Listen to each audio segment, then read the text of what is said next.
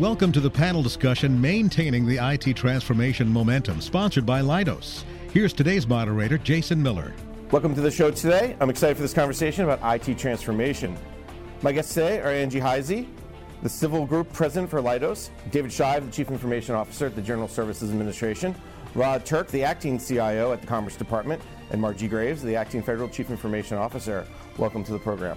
Before we get started, let me set some context for our discussion today. The latest data from the Federal IT Dashboard shows agencies are spending almost 71% of their technology budgets on operations and maintenance, less than 21% on development, modernization, and enhancement for systems.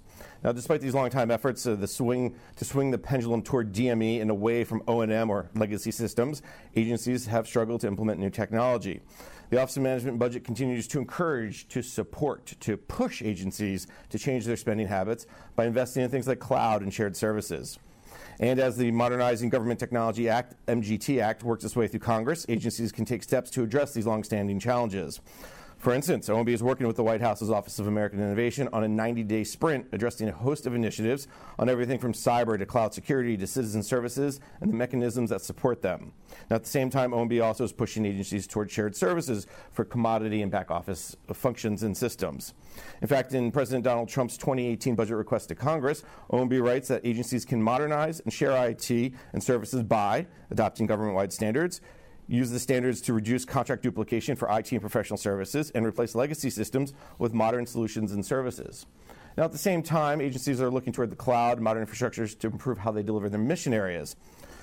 A couple examples: the FCC, the Federal Trade Commission, the FBI have all taken advantage over the last few years of cloud, mobile computing, and more compute power to impact their mission in dramatic ways.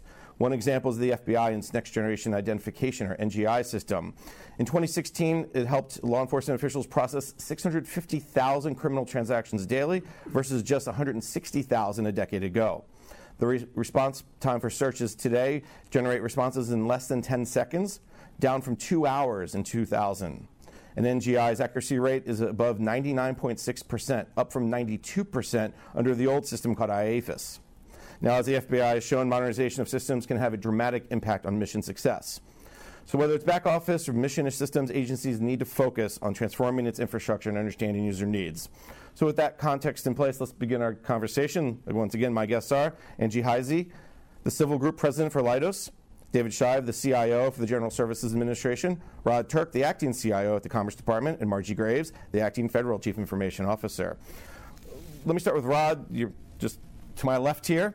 Okay. Obviously, given everything that's happening in the government, all the different issues that you guys face with IT modernization, transformation, talk about how that effort and your mission kind of come together.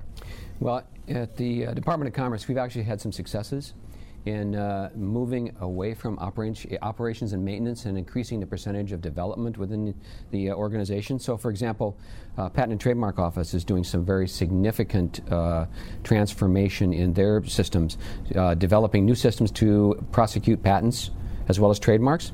But also, as we look at the Census organization, Census, as it moves forward to 2020, is making significant improvements in the way that they're doing their IT within the department. So it's interesting, though, as we look at that transformation and the discussion about transformation, I really believe that we need to look further into the future. The successes of today will not necessarily prepare us for the things that are going to come to us in the future. So I really believe that there's going to be a greater digitization within not only the federal government but also within industry as we move forward. So we need to be looking at how the digital economy, how digitization is going to affect the way we do business, Internet of Things, those kinds of technologies, so that we are then not only prepared today to move into DME, but also, what does the future look like?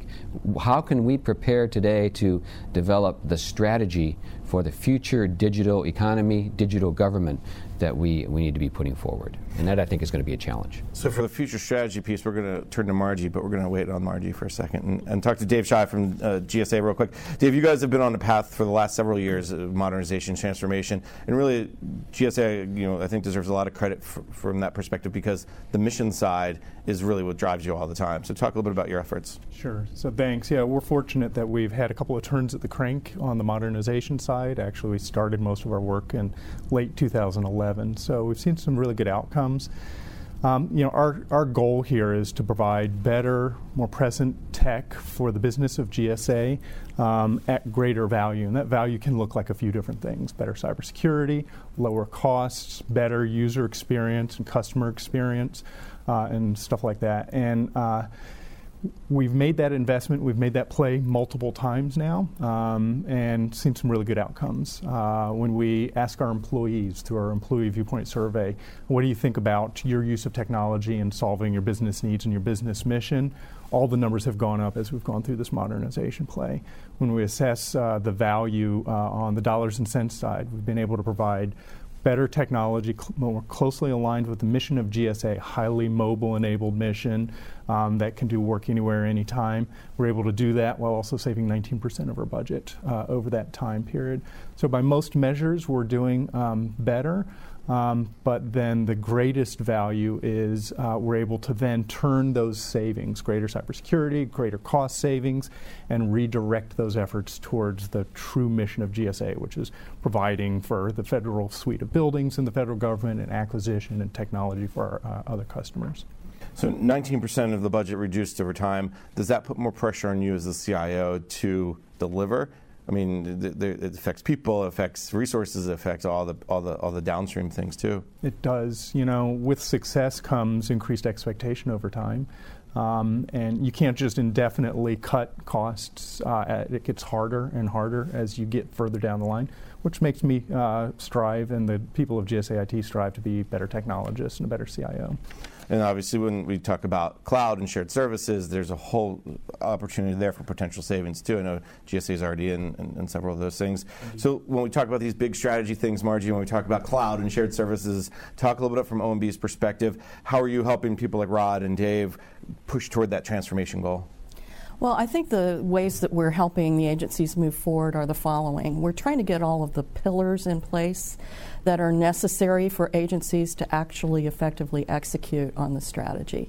And those include the financial aspects of the equation, so things like MGT and working capital funds, and looking at budgets in a hard way to understand how we would move more money from the operation and maintenance side to the DM&E side, and to make the big plays that we're talking about, which include things like we're working on with GSA for a government-wide standpoint, like cloud.gov, like login.gov, which would include enterprise services that agencies can utilize, and they can peel off the top of their existing services so they can actually save some money and then reinvest it in their own IT modernizations.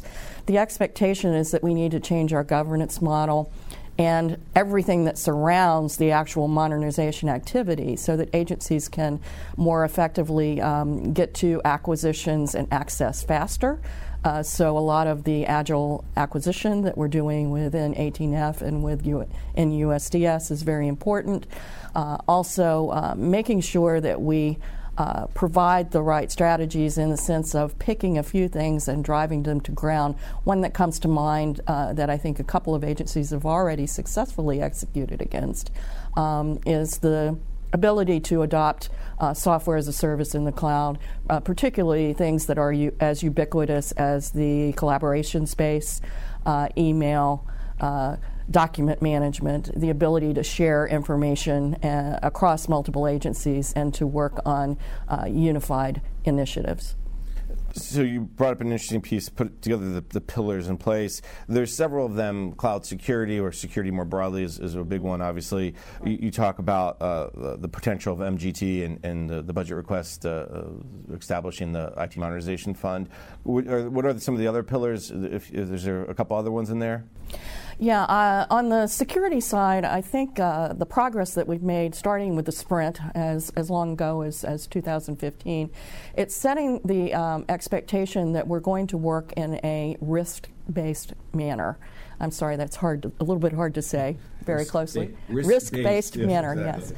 Yes. But centering on the NIST framework and understanding the way it lays out how you could effectively describe and accept risk, and understanding that every agency's environment is quite different and you need to understand the landscape, your ecosystem, your technologies that are in place, as well as, most importantly, your data. And understanding that, and we've been marching people through this process of identifying high-value assets and the most important data that is part of their mission for about 2 years now. So I think the agencies are well prepared when and if MGT becomes a reality to use cybersecurity and that risk-based methodology to choose what they would modernize first. Cybersecurity is one of the key criteria by which you would make that choice. And I think that's a great point. Leading up to potential MGT, and I think we'll talk about it later in the discussion, agencies then, okay, here's what's most important to me that really needs to be addressed first. Both, it's good to see David and Rod are shaking their heads. But before we turn to them and ask them more about that, let's turn to Angie from Leidos. What are you seeing from federal customers when they talk to you guys about IT modernization? What's top of their mind, and how are you guys helping them? Yeah, so we have the great honor to help about 80% of the cabinet level agencies across the federal government, and as well as commercial clients. And so we see kind of a vast array.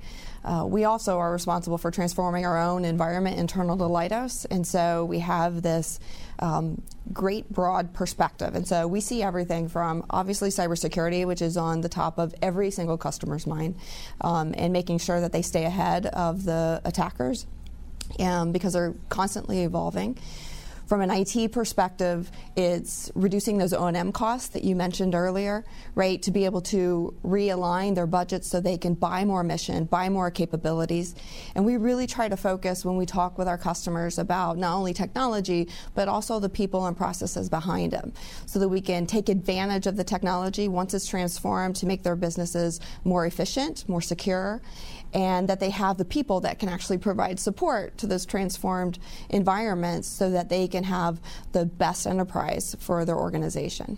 So when we talk about two things, cyber top of mind, transferring, moving cost structure, is that moving of cost happening? Do you see that when agencies come to you with an RFP or a task order that you guys are bidding on, or even just work that you're already in the middle of?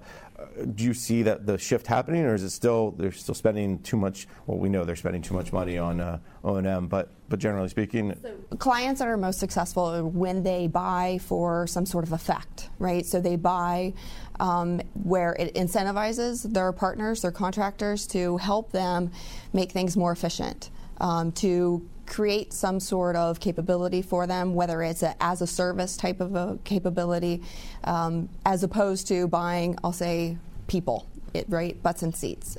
And I think that's the key. We've heard that for years, right? Don't just buy butts and seats.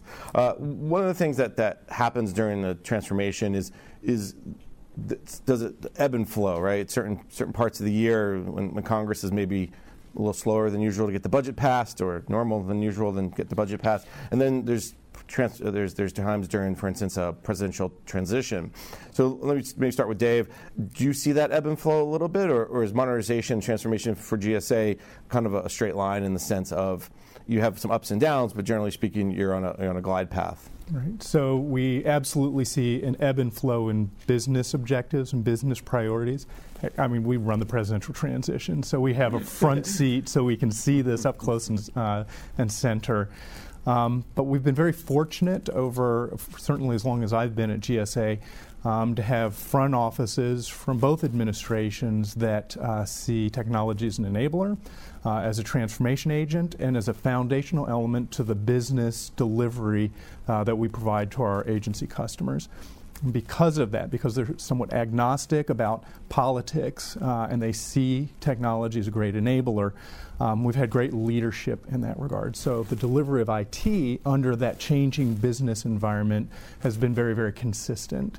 And one of the ways that allows us to do that is we're completely sold out on Agile, and so we make our investments in small incremental bits. We make our delivery in small incremental bits. We've pushed towards continuous delivery and continuous integration, so that as the business priorities shift and change through things like administration changes, or you take on new business or shed business, we're able to keep the technology stack and delivery very closely aligned to that changing business.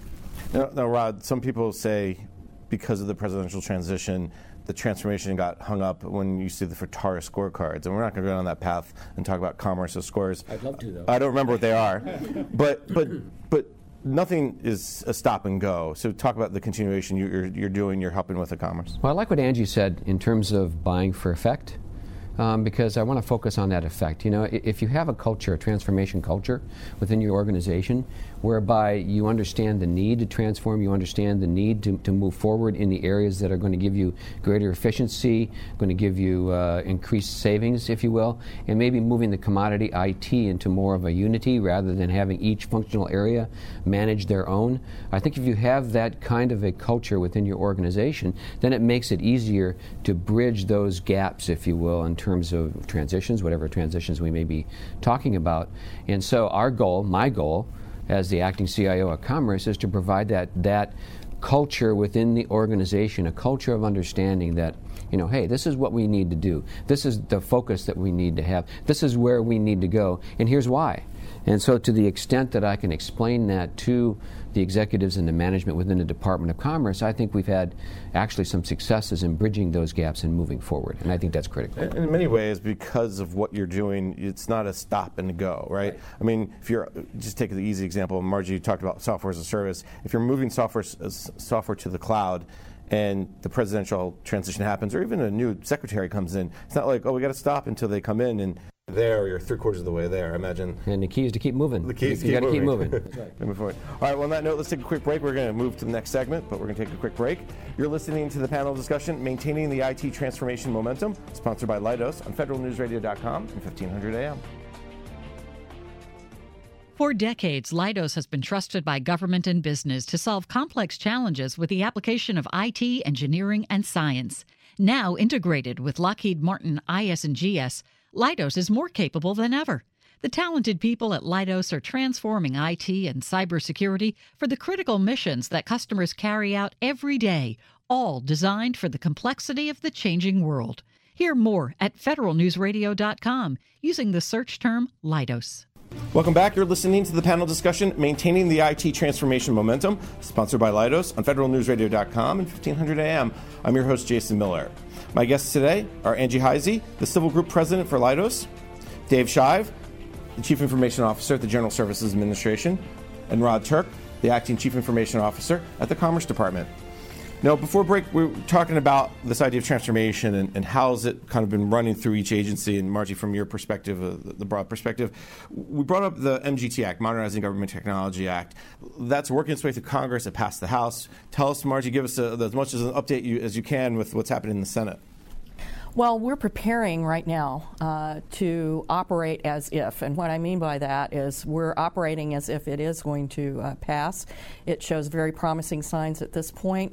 We are working through the legislative conversations that we have between our Leg Affairs area and the Hill.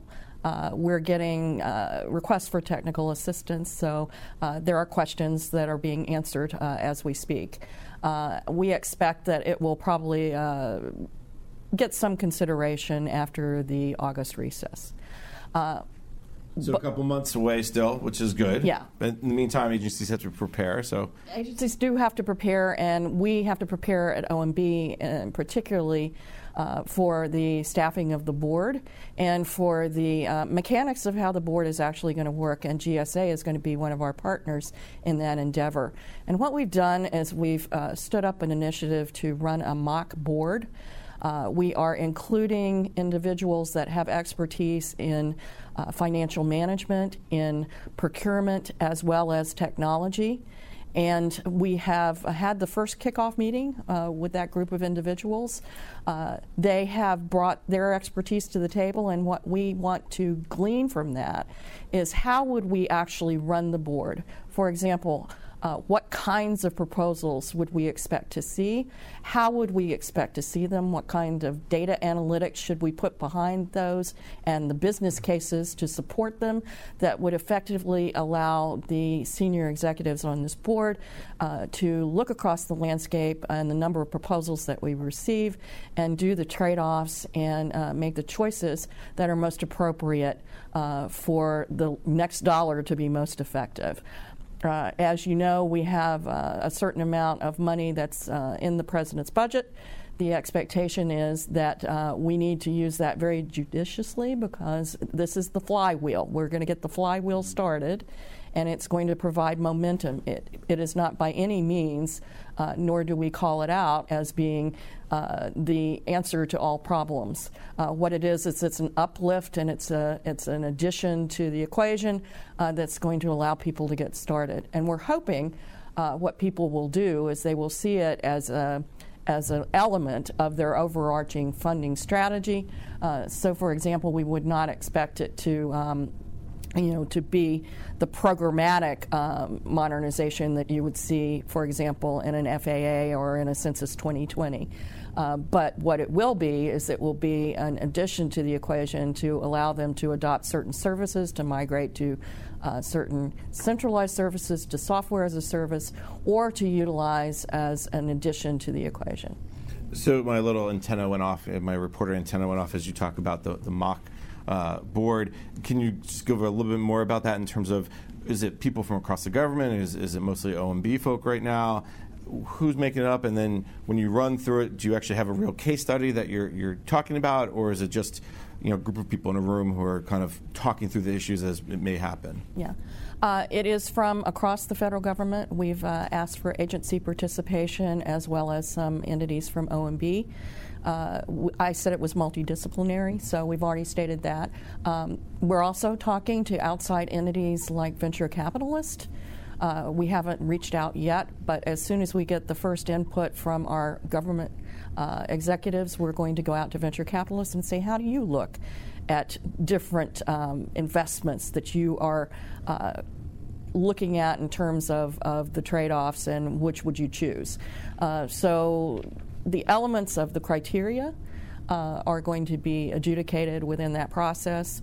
The expectation is that by the time we get to the actual launching of the board, that we'll have walked through what those business cases look like. And yes, we are going to use true business cases and run it as if we were actually operating the board as this experiment goes forward. Very interesting, very cool. I'd love to, obviously, when you get closer to that VC discussion, I'm sure a lot of us would be interested to learn more about it. One of the key central pieces of the MGT Act is agencies would create working capital funds in agencies. And as I've talked about before, several agencies already have them. GSA is one of those. Commerce is one of those. So let me start with Dave from GSA. Talk a little bit about how this concept, this idea of the MGT and creating working capital funds, you guys are already in many ways doing. Sure. So the construct of MGT, it's pretty well known. It makes a lot of sense. On the revolving fund side, it makes sense that there would be a capital investment in legacy and high-risk programs. There will be great value derived out of that. On the working capital fund concept side, it makes a lot of sense as well and can be a true transformation catalyst for federal government agencies. GSA has been operating out of working capital fund for years now, and it was actually key to our transformation play that we started back in late 2011.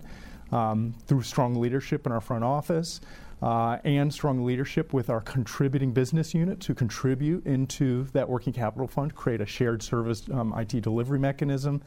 We gained a couple of things. One, we set aside some money out of that working capital fund for transformation. And we garnered agreement with the executives, the business owners within GSA, that if there were realized savings through those transformation plays, that we could reinvest those into additional transformation plays rather than taking that money and giving it back through bill relief to the participating businesses of GSA. And that was key. That's what allowed us to do that transformation play again and again and again. Now, the returns from a financial standpoint, they get smaller each time. You can't do that play indefinitely. But what we've found is a typical agency like GSA can do it effectively over a 5-year period and gain 19 or 20% cost savings and deliver better IT value and mobile enable your workforce and drive stuff to the cloud and use technology as an enabler rather than just a commodity to be cut over time. The key to that is understanding where you're starting from, right? If you don't know your as-is, you can't get to your to-be. I always have to throw in a little bit of architecture in any of our discussions. Did you guys have that baseline? Did you know what the Federal Acquisition Service or Public Building Service was paying for email before you moved it to the cloud, as an example? Yeah, so that's a really good question. So I'll push back on your original comment just a little bit. Like my enterprise architect? Yeah, well, we intuitively know that maybe IT investments are not 100% well spent. And so doing an analysis to get a baseline is a good body of work to do, but I don't think it should be a showstopper, and it certainly shouldn't preclude work from starting. That said, we did do a fair amount of backward looking into the IT spend throughout the organization. This was before we were a consolidated IT shop, so we had pockets of IT running all throughout the organization. Our visibility backwards, the further back you got, was a bit dimmer, but there was some things you could know. So we were able to work a pretty decent baseline, probably 80% confidence off of that. But that's good enough to make good executive decisions. Going forward, we immediately started zero-based budgeting. People will, argue the value of zero-based budgeting in the federal government all day long. We saw great value. We measured where every single dollar directed towards IT was spent and in support of IT delivering its mission. And with that kind of very, very clear view, that's how we're able to measure our savings over time. Rod, you guys had a similar experience. You guys also have a working capital fund of sorts. Talk about Commerce's experience. Absolutely. I'd like to start off, though, with a couple of comments about MGT, which I think there's going to be a couple of, at least two, in my mind, unintended consequences, if you will, or maybe they are intended, I don't know, but as the MGT moves forward. The first of which, as Margie mentioned, that this is a multidisciplinary effort. She mentioned that there's going to be financial review, there's going to be procurement review, then of course the technology review. And what that tells me is that we're looking at a multidisciplinary approach to IT projects, which I think is something that we really, really, really, really need. This is not science projects. This is not, getting in there and doing something really, really cool in the technology area and then looking for a home for it. This is something where the business is going to have to come together, along with procurement, along with the technology folks, the financial folks, and craft a serious, serious program that, driving that then to success. I think the other piece is that in a working capital fund, you will have to pay this money back eventually, right? So what I think that's going to drive us towards are significant progress or projects that are going to save us money. Because in order to pay back that money for the investment we're making in that project, saving money then will be the source by which you then, pay that money back for the organization. So I think it's going to be a multidisciplinary approach. I think it's going to be a cost savings effort throughout the federal government, and I'm looking forward to see where all of that goes as this moves forward. Working capital fund. We do have a working capital fund at the Department of Commerce.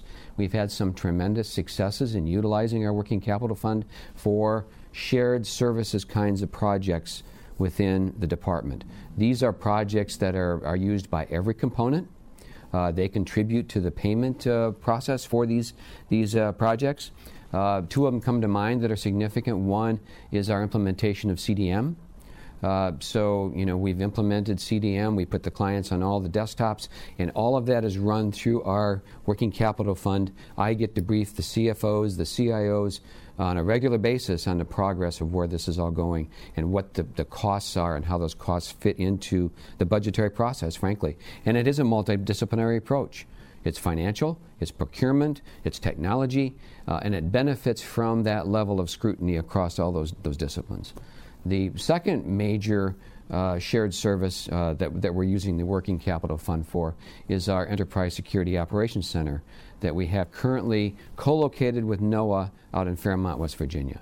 Our Enterprise Security Operations Center is a 24/7 operations center that utilizes the feeds from each of our components, the cybersecurity feeds from all of the tools, SIM tools, and the other tools that they have in the cyber arena, in addition to the feeds that we're going to get from CDM.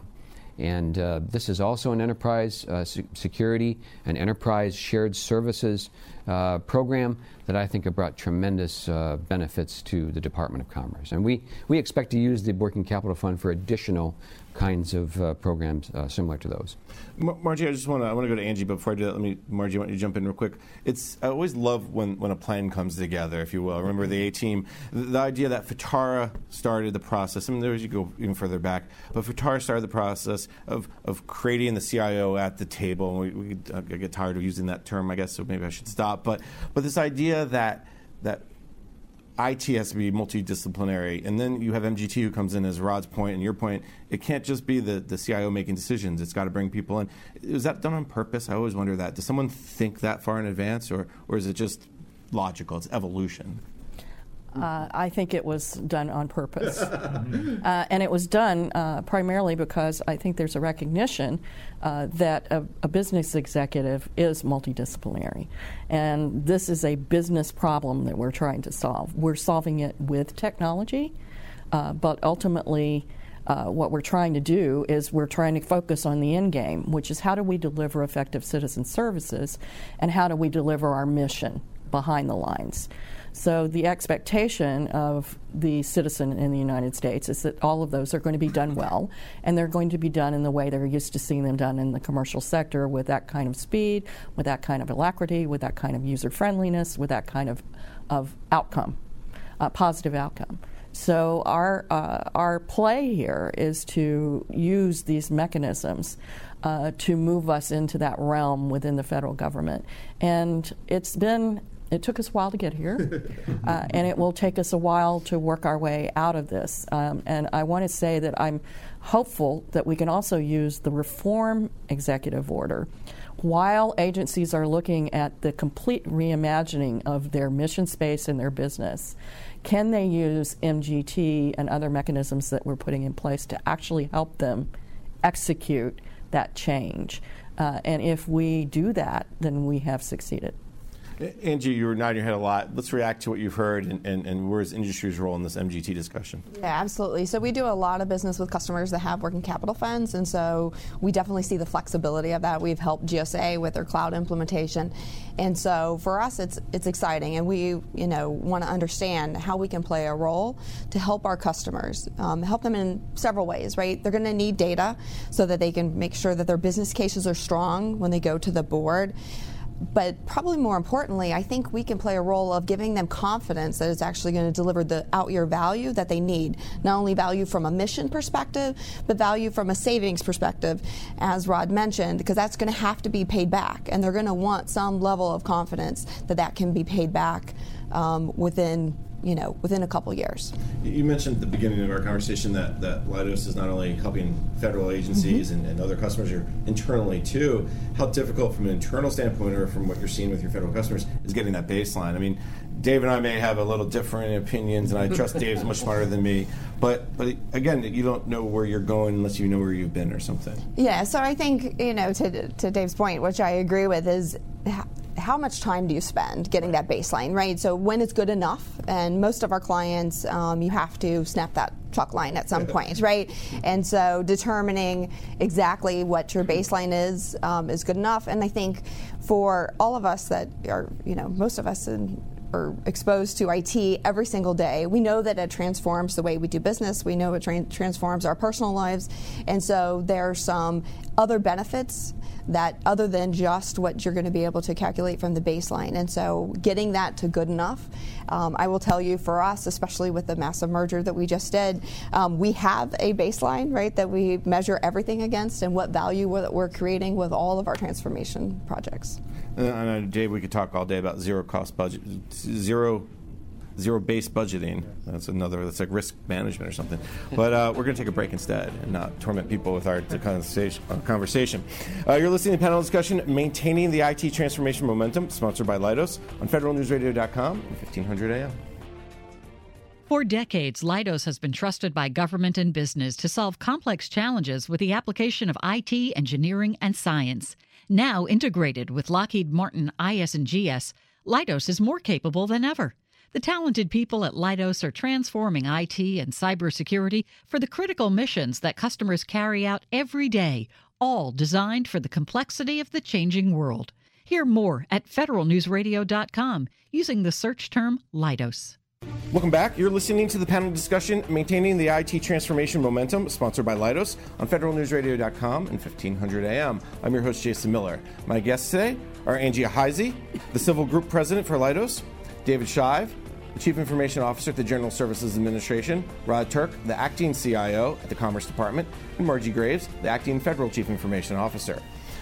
We spent a lot of time talking at the very high level, if you will, the 50,000-foot view of IT transformation. Let's just go to the next level down, maybe the 25,000-foot view. And let me start with Angie.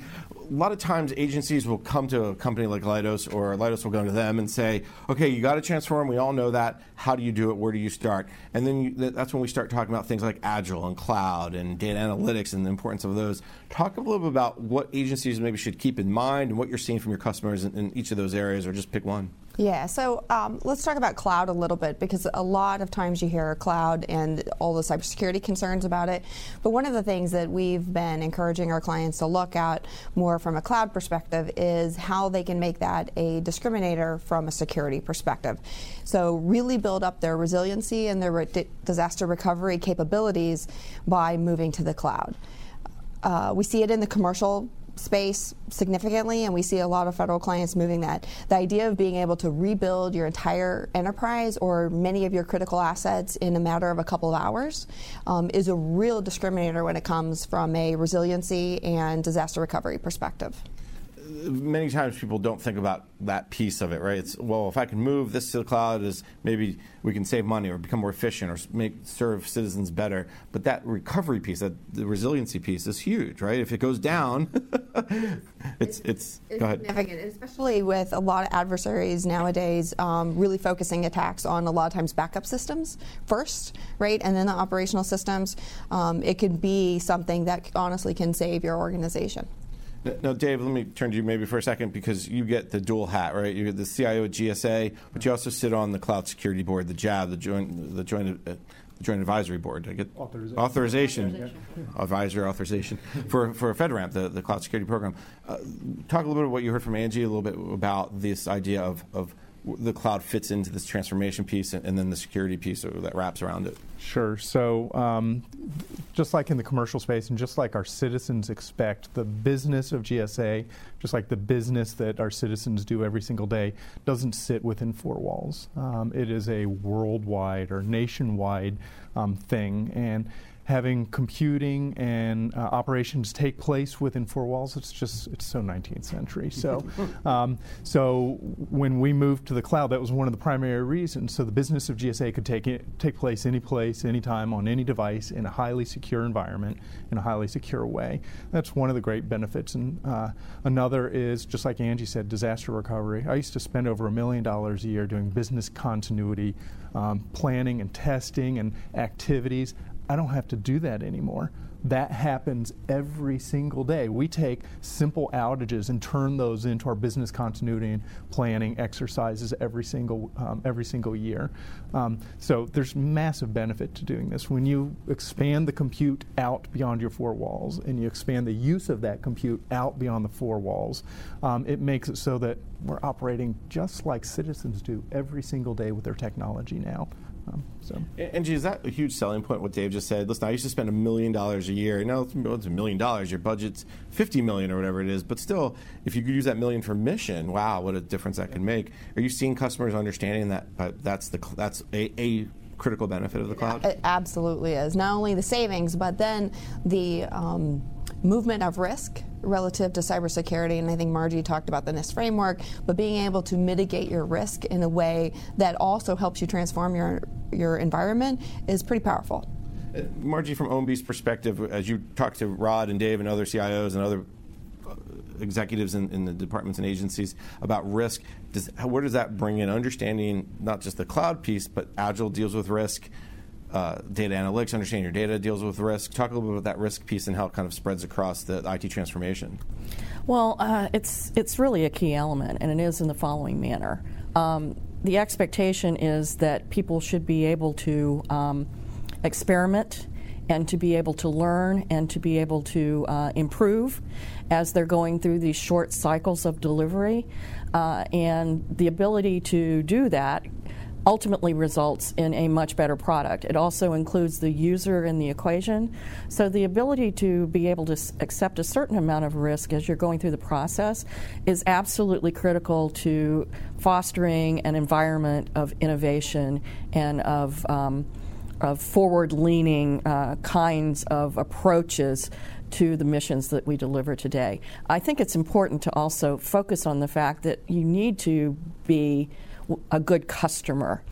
We always talk about you need to be a good vendor, but in the expectation area, we ought to put the light right back on ourselves and say we need to understand our environments, we need to understand our data layer, we need to be able to operate at the data layer and pull it back from the applications that we have today.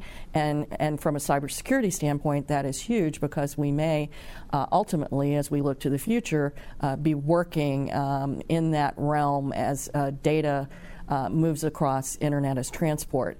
And we won't be relying on hardware, we'll be relying on software-based solutions to actually secure our environments. And when we're looking at that kind of a future, it's all that much more important that you understand your baselines and your current environment, like you've just been saying throughout this program.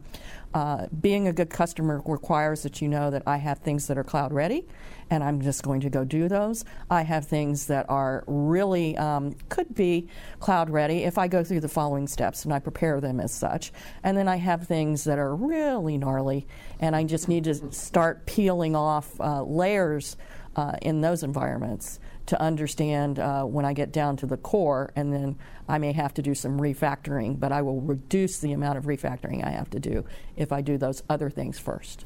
So, Rod, what does your whiteboard look like? Do you have the gnarly, the could be ready, and definitely already? Well, we've definitely got the gnarly. Yeah, there's no doubt in my mind about that. Cybersecurity CISO hat for just a moment, because I absolutely agree with Margie in terms of the cybersecurity aspects of this. And what I've found is sometimes the more you change, the more things don't change, really. Because when we take a look at moving to the cloud, moving to different services outside of our normal environment, you have to look at the boundaries. So what I mean by that is, what is the boundary between what is the responsibility of the federal government versus the contractor or the cloud or any other service that you might, so that the boundary then is well defined, so that there's things that cybersecurity issues that don't fall off the table as they traverse the boundary. I've seen those kinds of risks appear in some cloud-based kinds of excursions that we've gone on. I think it's also critical that we keep track of the data as we move more towards a digital type of economy and a digital process. I mean, let's face it, the millennials today, the youngsters today, I guess, since I'm a little long in the tooth here, they are used to having tremendous computing power in their hands. When I first got into IT, I was amazed by this bank of Winchester drives, 5 megabytes each one, a bank that went on forever, not even a gig's worth of storage, but yet you can put terabytes in your hands these days. So we have to look to the future to see what our customers are going to want, and they're going to want that computing power in their hands at a moment's notice, 24/7, 365. And having a knowledge of what your architecture is, putting your cybersecurity in place so that the data that you have is protected, and that you enable then, as a cybersecurity practitioner, you enable your customers to be able to do what they need to do in that kind of an environment. I think that's what we need to be looking for in the future. And that goes back, I think, Dave, to this idea of user-centered design, user experience, and it goes back to this idea of why incremental works, and agencies and other organizations are moving in that direction, because, well, if we don't meet what the user's needs are and we put something out there no one's going to use it, we've failed in two senses. So you guys are all into Agile. You mentioned that earlier. Talk a little bit about how you're using it to kind of ensure doing what Rod just kind of mentioned about you meeting users' needs and keeping people engaged in the right way. Right. So, you can ignore everything I've said so far today if you just get this one point. So, Agile, if done wrong, can be a very dangerous thing. What it does is it allows you to rapidly deliver bad stuff if you do it wrong. So you have to develop the right muscles inside, the good practices necessary to deliver rapidly, recognizing the risks associated with delivering rapidly. So you do smart things. I'll get very specific here. You make sure when you're developing your list of sprints to deliver that you keep the delivery time horizons very short, so that if you're delivering in the wrong direction, you can pivot back to the right direction very quickly. When you develop your list of deliverables, you don't have only delivery sprints in there. You're very specific about saying we're going to have a technical debt recovery sprint built into that period, where you're not delivering any product that has to be okay with your consumers. You drive in also a security sprint, so you have periodic reviews of what you're doing and make sure that security is of equal importance to delivering product, shipping product to your customer. That's a good thing for your customers to hear. It helps them become better consumers of the technology that you're providing.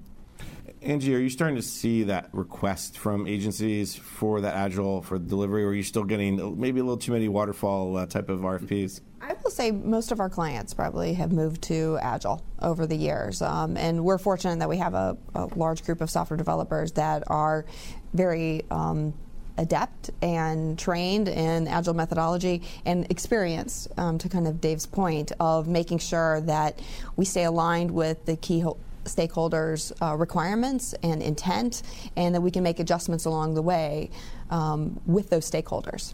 But as Margie said, you got to be good customers too, right? So Margie, how are you ensuring Dave's a good customer or Rod's a good customer from an OMB perspective? So we're going 50,000 foot again, because you can't micromanage them. I know that. Right. Well, I think we have a very effective working CIO council where we discuss these topics, and everybody puts their ideas on the table, and then ultimately informs the kind of policy and guidance that comes out of OMB. Because our ultimate goal here is for every piece of policy and every bit of guidance to actually help agencies get to where they're going. That hasn't always been a success. We're going through our policy compendium right now to get some of the less effective elements out of the equation. Meanwhile, we need to make sure that we have those conversations, that we keep an open dialogue.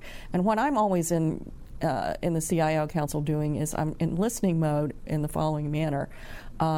What are the pain points that are coming forward? Where are the gaps that are affecting adoption and the ability to implement?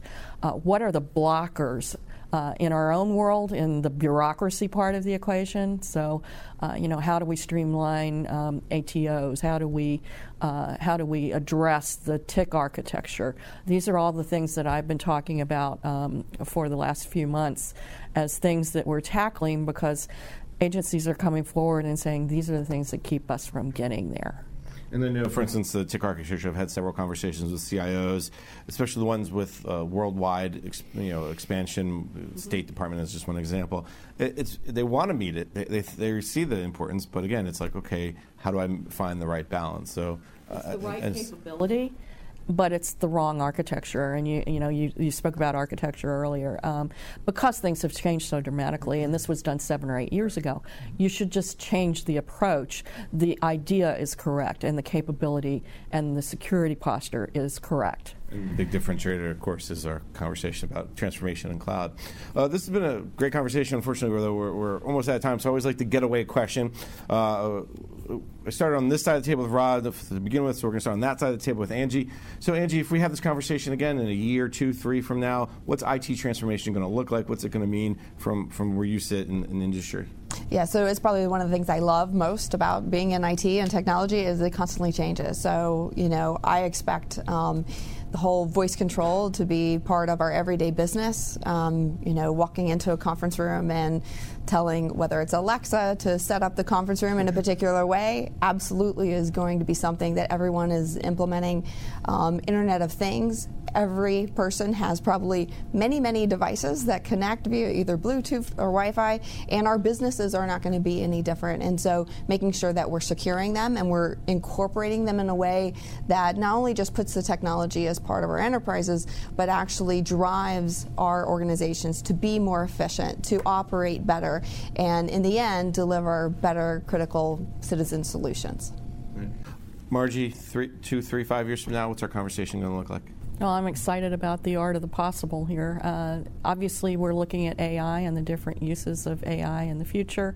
That can be so game-changing. In addition, we've been talking about cybersecurity and high transaction volume mission spaces like census, et cetera.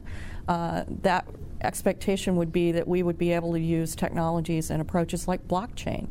Maybe we start looking at certain things that are a little bit out on the edge right now, but could be where we end up in 2 to 3 years. So always being conscious of that is important. All right. Dave, what's GSA going to look like? So I'll talk in very practical terms this time. So I see significant reuse and maximize use value through the use of shared services across the federal government. And I see significant open technologies so that the citizens who make investments through agencies to provide services back to them are making that investment once, and it's being used again and again and again throughout the federal enterprise. So. Rod, take us home. So here's what I would say. I like what John Chambers talks about when he talks about some of his successes and some of the things that he wished that he had looked at a little bit more closely. And I think it all boils down to being agile, moving quickly. He said that his greatest successes are moving as quick as possible and towards the market outcome. But he said some of his biggest regrets also were moving too quickly. Now, what he means by that, though, is you really, really have to be agile. You have to move quickly in order to meet your customers' needs. But on the backside, you need to have in place the processes, procedures, standards, repeatable processes that allow you to do that in a successful way. And I think that's what we need to be looking at in the federal government. We need to be moving quick, but we've got to have that back end standards, policies, and procedures to make sure that we do it in the right way. All right, excellent. This has been a great conversation, but unfortunately that's all the time we have for today. You've been listening to the panel discussion, Maintaining the IT Transformation Momentum, sponsored by Leidos on federalnewsradio.com and 1500 AM. I'm your host, Jason Miller. I'd like to thank my guests today, Angie Heisey, the Civil Group President for Leidos, David Shive, the Chief Information Officer for the General Services Administration, Margie Graves, the Acting Federal Chief Information Officer, and Rod Turk, the Acting CIO for the Commerce Department. For more on this discussion, visit federalnewsradio.com and search Leidos. Thank you for listening to the panel discussion, Maintaining the IT Transformation Momentum, sponsored by Leidos on federalnewsradio.com and 1500 AM. The entire discussion can be found on demand at federalnewsradio.com. Search Leidos.